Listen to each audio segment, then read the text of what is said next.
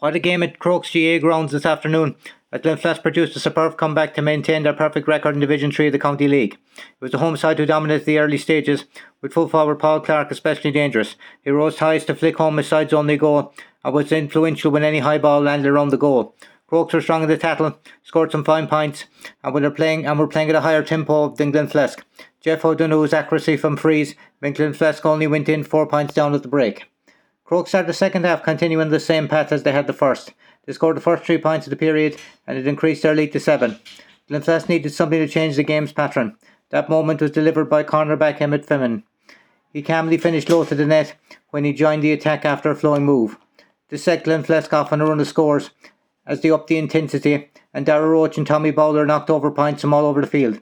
They needed Mark Keller to make 2 crucial saves right at the death. After making a brilliant first save, he didn't dive low to his left again to deny the rebound. As I stated at the start, this was a fiercely competitive game.